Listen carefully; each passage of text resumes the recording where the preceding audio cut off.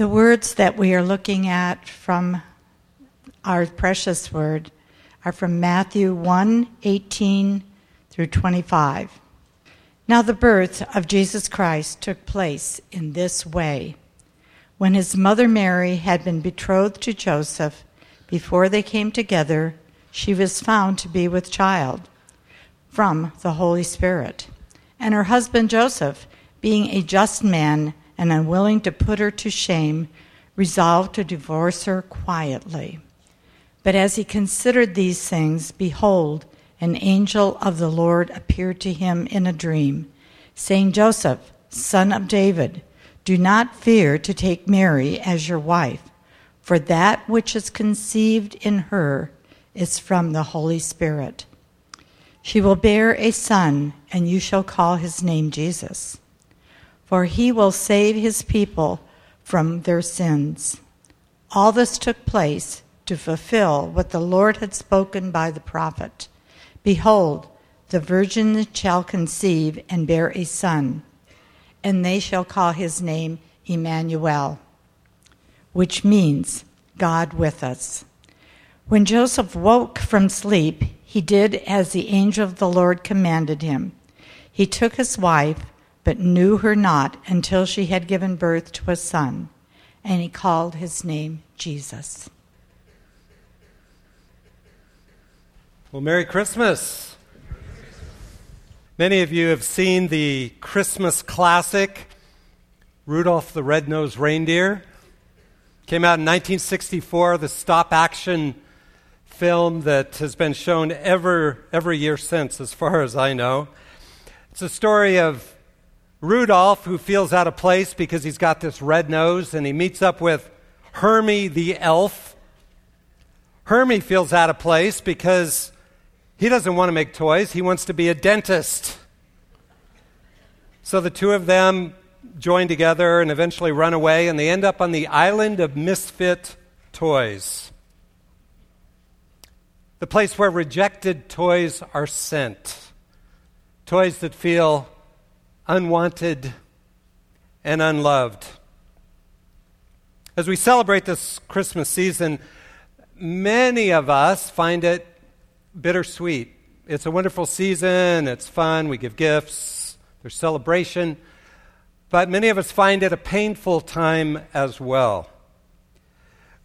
Due to family struggles, due to personal issues, personal pain of some kind, unfulfilled longings for love and connection, or just simply deep feelings of feeling in the midst of life, feeling unwanted and unloved.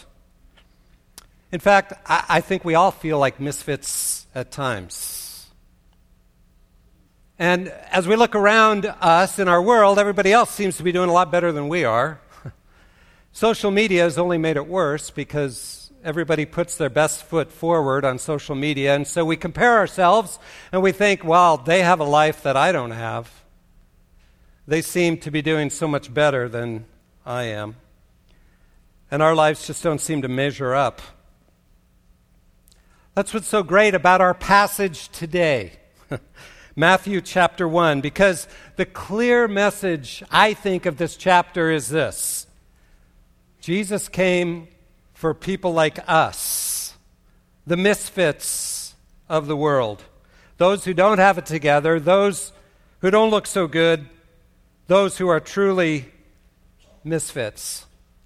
And the message is that he wants all of us, no matter who we are, every one of us, to come and join the misfits at the manger, because we all are welcome there and we all belong. Let's pray and let's look at this passage together. Lord, we admit that we do often feel left out, feel unwanted, feel unloved. It's part of being in this broken world, and yet you call us to the manger. You call us to come, and you call all to come.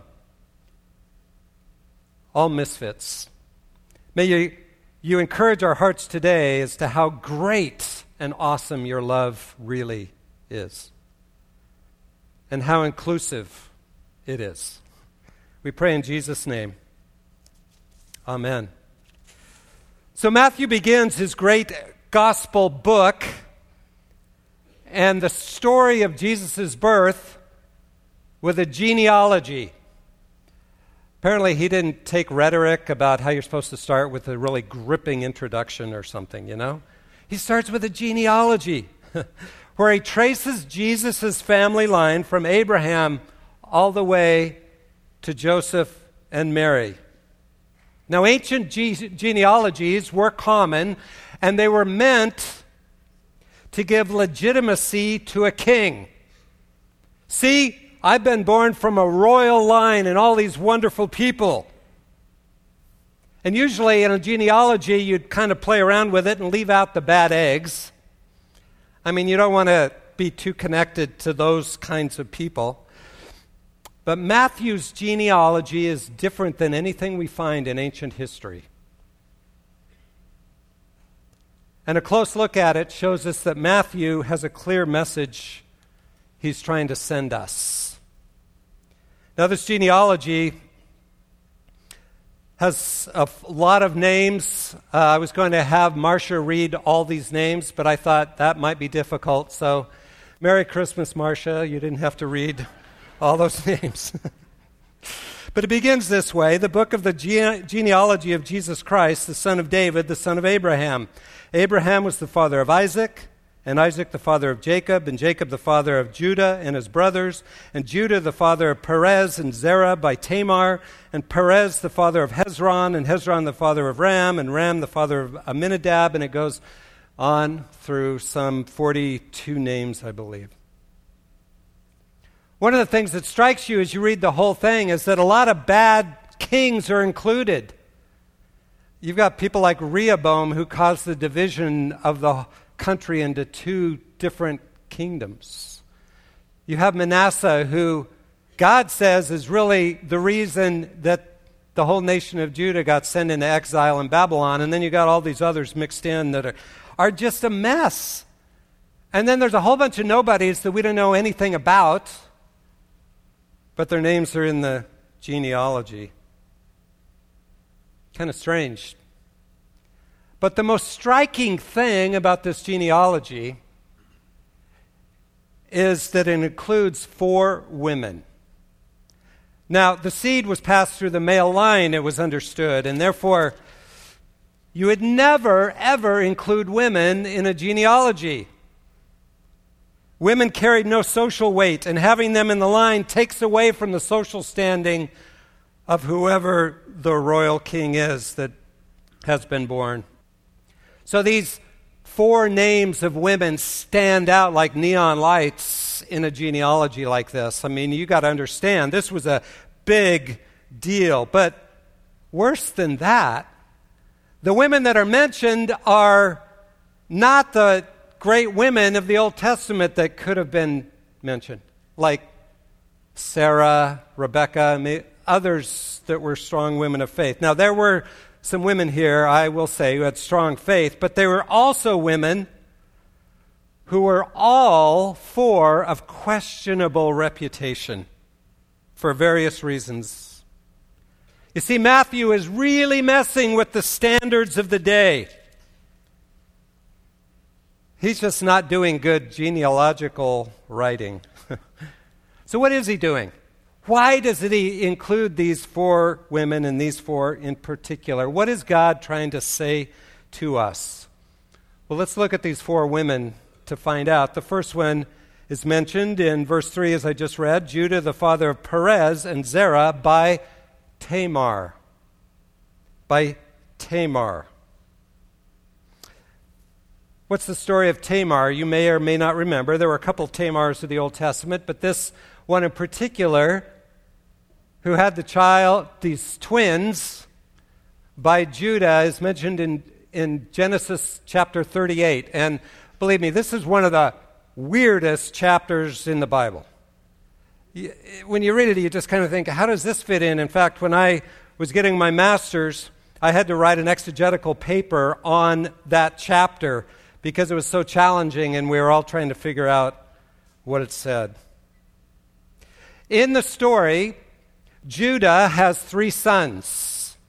Judah is one of the sons of Jacob, one of the 12 tribes. He has 3 sons, but the first son marries Tamar, and then he dies. Well, according to Jewish law, the next son needs to marry the widow so that the first son's family line can be carried on and not lost. So the second son married her, and then he died. Well, you can imagine what Judah's doing at that point. He's kind of thinking, I'm seeing a pattern here. I don't really want to give my third son to her and see what happens then. He promises Tamar that when he gets old enough, he will match them up, but he doesn't do it. And so she gets older and older. She's seeing the writing on the wall. I'm never going to have an opportunity to marry. I'm never going to have an opportunity to have a son, because she couldn't just leave the family at that point and go marry someone else. She was stuck. So what does she do? Well, Tamar knew her father-in-law and his weaknesses pretty well, and he was traveling on a road. She knew he was going to travel on that road, and so she disguised herself as a prostitute. And on that road then, he sees her, he makes a deal to sleep with her, and she gets pregnant with twins. According to Jewish law, she had incest with her father-in-law, and they should be stoned to death. But instead, she's in the line of Messiah. She schemed. She dressed as a prostitute. They should be put to death, and yet this R-rated story is included in the genealogy of our Lord Jesus Christ. See, instead of being stoned, she ends up having twins and is here in the line of the Messiah. She clearly was mistreated by Judah. That's obvious. But what's also obvious is that she broke the Jewish law. She was a schemer. She schemed to have incest. She took the law into her own hands. She made some really sinful choices in all of that, and yet here she is in the line of Jesus the Messiah. What's the message for us? The message is that no one is too sinful. Jesus welcomes all misfits at the manger. Maybe you felt like Tamar. You've been hurt by family or just by life, but out of that you made some bad choices. You chose some really bad paths, and you feel that you're deserved then, because of what you've done in your own sin, you deserve to be left out, and now you feel like you're too much of a mess, too sinful, too much of a misfit to be included in the family of God, to really be loved by Jesus. And yet she's included, so what's the message? No one's too sinful. Jesus welcomes all misfits to the manger. Second woman that's mentioned is Rahab, the harlot. That's how we know her. Verse 5, and Salmon, the father of Boaz, by Rahab. And Boaz, the father of Obed, by Ruth, etc., etc. Rahab. Well, you may know the story of Rahab, maybe not, but the story begins in the book of Joshua, chapter 2. Rahab was a Canaanite living in the city of Jericho. The Israelites were told to go and kill all the Canaanites to enter the land. And the first city they come to is Jericho. You know about Joshua marching around it 7 times and the walls fall. And the story of Rahab is that she has the background of a Canaanite, obviously, living in the land, and she's a prostitute. That's her profession. Not a great background. But she has some connection personally with the God of Israel, and she hides the spies, the Israelite spies that come to spy out the city of Jericho, hides them and then makes sure they're safe, and ends up being incorporated into the very line of Jesus, the Messiah. She had quite a sordid past, right? Canaanite, prostitute. According to the law, she should have been put to death. She didn't have a past to be proud of, not a name to put in a genealogy meant to impress the powers that be of your legitimacy as a king. And yet here she is. Maybe you're like Rahab. You feel like you're too stained. You've been too stained by life. Your past is too messed up. You don't have a past to be proud of, and you'd like to feel loved and accepted and really part of the family of God, and maybe even you've committed your life to Christ, but you still feel like an outsider. You feel like you can never shake your past off. It continues to haunt you. You're too stained to be included in God's people. And yet, here she is. Jesus chose to highlight her name in his genealogy. What's the message? No one's too stained by a messed up past to be included in the family of God, to be loved by Jesus. Jesus welcomes all misfits at the manger. How about the third name? The third woman that's given here, again in verse 5, Ruth. Boaz the father of Obed by Ruth, and Obed the father of Jesse, and Jesse the father of David the king. If you've read the book of Ruth, you know that Ruth was a Moabite. Moabites were most of the time sworn enemies of the nation of Israel. Story is that Naomi and her husband, who are Israelites, are in a famine in Bethlehem, and so they go to Moab to try to find enough food to live by, but Naomi's husband dies there. Ruth marries one of their sons, and he dies. And so at that point, Naomi decides to go back to Bethlehem, and Ruth commits herself to stay with Naomi. But Naomi is not a pleasant person. Her name means pleasant, but she says to the people of Bethlehem when she gets there, don't call me Naomi anymore. Call me Mara, which means bitterness, because I'm bitter because the Lord let me down.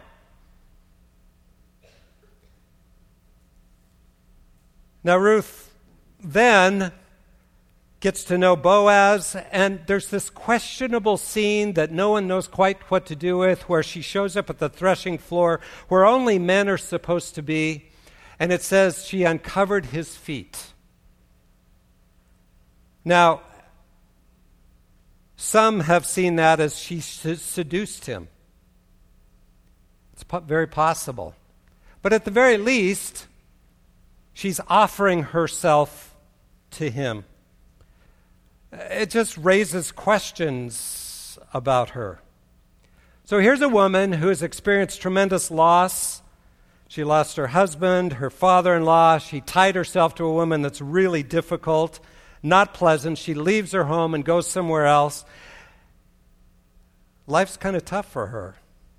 She's got some really bad circumstances she's experienced, and yet God blesses her, and here she is in the godly line, despite all the misfortune she has been through. Maybe you've gone through some really hard stuff in your life. It might be physical, it might be emotional, it might be long-term depression, it might be all kinds of things, and maybe you feel broken by this cruel world, and you feel like you're just too broken to really be loved, to really be part of the kingdom of God, to really belong to his people. But hear this, Ruth is included in the godly line. Jesus chose to come from her. This is to help us see that no one is too broken. No one is too broken to be included, to belong. All misfits are welcome at the manger. The fourth woman, her name's not even mentioned. Verse 6, and David was the father of Solomon by the wife of Uriah, and Solomon the father of Rehoboam, and Rehoboam the father of Abijah, and on and on. We all know who the wife of Uriah was, right? Bathsheba. Bathsheba. 2 Samuel 11 tells us that story. Bathsheba was married to a Gentile, Uriah the Hittite, so she was very possibly a Gentile like most of the other women we've talked about. We don't know. But she's bathing one day, and David looks down from his roof when he should be off fighting the war with his men, and he looks down and sees her, and he has her brought into his palace, sleeps with her. She gets pregnant, so he brings Uriah back and ends up having him killed, murders him because he's trying to cover up his own sin with Bathsheba. God confronts David through the prophet Nathan, and he writes Psalm 51, a psalm of repentance. Now, some interpreters say that Bathsheba is at fault here. She enticed David because she just didn't like being married to Uriah. Well, I just don't see that anywhere in the text. In fact, in every place, she's shown as a victim, and David is shown to be the agent here, the sinful one, the one who caused her so much pain. In essence, Bathsheba is a victim of sexual assault, as the king forced her to come. And then her husband is murdered. She's a victim of his sinfulness against her. And her name's not even mentioned because Matthew wants to make really clear, I want you to know who this woman is. She's one that experienced what David did to her, and her husband Uriah was murdered. Let's not forget the story. So, there are some of you who, like Bathsheba, have been victims of the sins of others. Perhaps assault of some kind, or simply meanness or neglect or selfishness of somebody who's had power over you, and you feel too damaged inside to really be loved and included in the kingdom of God. But she's included. The message? No one's too damaged by the sins of others to be included in the family of God, to be deeply loved by Jesus. In fact, you are the very ones he came for. We are the very ones he came for. All misfits are welcome at the manger. It's remarkable that Matthew chooses 4 of the most difficult stories in the Old Testament, all 4 women marked by stain, by sin, by being Gentiles, by damage. They're all worthy of rejection according to the law, but Matthew is making a very clear point that that's exactly who Jesus came for. All misfits are welcome at the manger. All are welcome in the family of God. But now what about Mary? What about Mary, the mother of Jesus? Could she be included too? Well, we know the story, right? She's engaged to Joseph. Things are looking good. She's a young woman. And then suddenly the Spirit shows up and says, you're going to have a child. And she's pregnant. And Joseph finds out she's pregnant. Now, according to Jewish law, if a woman who's betrothed becomes pregnant by her betrothed one, then you had to get married right away, but you'd be marked for the rest of your lives as those who didn't wait. It brought shame on the whole community. But notice that Joseph knows it's not his child. Maybe no one else does, but he does. And according to the law, if a woman slept with another man when she's betrothed, other than her betrothed one, she is to be taken out to be stoned to death, according to the law. Well, you can imagine what Joseph went through. It had to be very difficult. And there's a huge hint of that in verse 20 as it says, but as he considered these things, behold, an angel of the Lord appeared to him. Now, that word considered, only occurs twice in the New Testament, but the whole root of that word means to be angry, to be fuming within. I think Joseph was ticked. He was upset. This woman that I committed my life to, now she's pregnant. She obviously slept with another man, and he was struggling with it in anger. Now the angel comes, and to his credit, he submits and marries her, believes the Spirit, that this is really from the Spirit of God. And there's another hint at Joseph here, what a kind of man he was, when it says in verse 19, and her husband Joseph, being a just man or a righteous man and unwilling to put her to shame, resolved to divorce her quietly. That word for just or righteous, according to the Pharisees, and the Pharisees were the highest example of this, if you were a righteous man in New Testament days, that meant that you did everything according to the law, right? You did it all right. But according to the law, Joseph should have had her put to death. And yet he's called a righteous man. Actually, we're getting a hint here at the whole purpose of the book of Matthew. Because Matthew redefines righteousness as different from what the Pharisees were saying. You've heard it said in the Sermon on the Mount, but I say to you, Jesus says, I'm redefining righteousness to you. Actually, Joseph is following the prophets much more than the rigid law in his kind of justice. Rather than putting her to death, he shows her mercy and love, which is exactly what the prophet said in a number of places, but places like Micah 6:8, where Micah 6:8 says, He has shown you, O man, or mankind, what is good. In the context, God is saying, I don't want all your sacrifices. I don't want you keeping all these laws. That's not the most important thing. He has shown you, O mankind, what is good, but to do justice and to love mercy and to walk humbly with your God. That's the kind of righteousness that Joseph lived out by wanting to show mercy to Mary, by sending her away so she wouldn't be put to death by her community. But notice, Joseph, in marrying her, is showing the community, yeah, it's my child. I sinned before we were married. He takes on the shame of the whole community.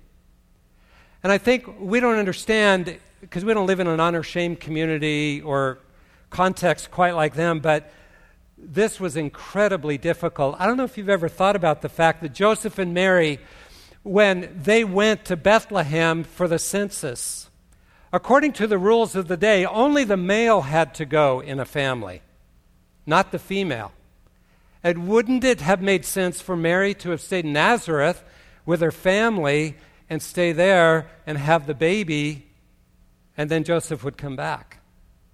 Why didn't that happen? Well, again, this is conjecture, but I believe it's because Mary had so shamed her family that they were not supportive of her.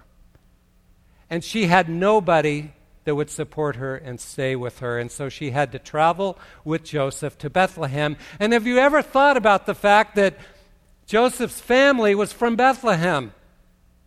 He had a ton of relatives there. And yet there was no room at the inn? Why couldn't he stay with a relative? Because he'd shamed the whole family by getting her pregnant out of wedlock, as far as they knew. You see, Joseph took on the shame of the community when he agreed to marry Mary. Mary was too rejected to really be included in the genealogy of the Messiah and to actually be the mother of the Messiah, right? Some of you have heard of Trevor Noah. From South Africa, comedian, now he runs The Daily Show, and he can be a little off color, so I'm not necessarily recommending him.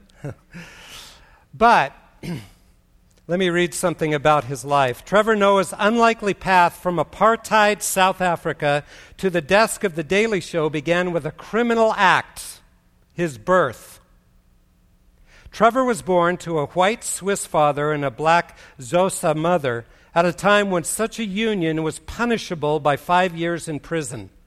Living proof of his parents' indiscretion, Trevor was kept mostly indoors from the earliest years of his life, bound by the extreme and often absurd measures his mother took to hide him from a government that could, at any moment, steal him away. Trevor wrote an autobiography called Born a Crime. In it, he tells the story of being just a little boy, and his parents had to meet secretly indoors. They could never be seen in public together, ever, because it was a crime. But one time they decided, when he was just little, that they would try to meet in a park and try to make this casual meeting happen. And as he's there with his mother, he sees his father, white father, walking across the park, and he starts running over to him saying, "Daddy, Daddy, Daddy." His mother grabs him and runs the other way, and the father takes off. That's how he lived life. And I just think that's something that Jesus experienced growing up, and Mary and Joseph, as they were living this life where Jesus essentially was born a crime. Jesus grew up like that. Rejected and shamed by his community, he lived out this rejection. Now, think with me for a minute. Why would the God of the universe, the creator of all of us, who sustains everything, who upholds everything by his powerful word, choose to be born in that kind of environment? To come that way, to invade our world in a way where he's got all these questionable people in his background that guaranteed he would be a victim of a shaming world that included so many broken and misfit people in his genealogy. Because he wanted us to know forever that everyone is welcome at the manger. There are many misfits at the manger. In fact, and please hear this, in fact, we are all misfits. Every one of us. And if you cannot admit you are a misfit, then you will never be welcome in the kingdom of God. Let me say that again. We're all misfits, and if you cannot admit you're a misfit, you will never be welcome in the kingdom of God, because that's who Jesus came for. A broken world. We're all broken, and when we admit it, he welcomes us with open arms.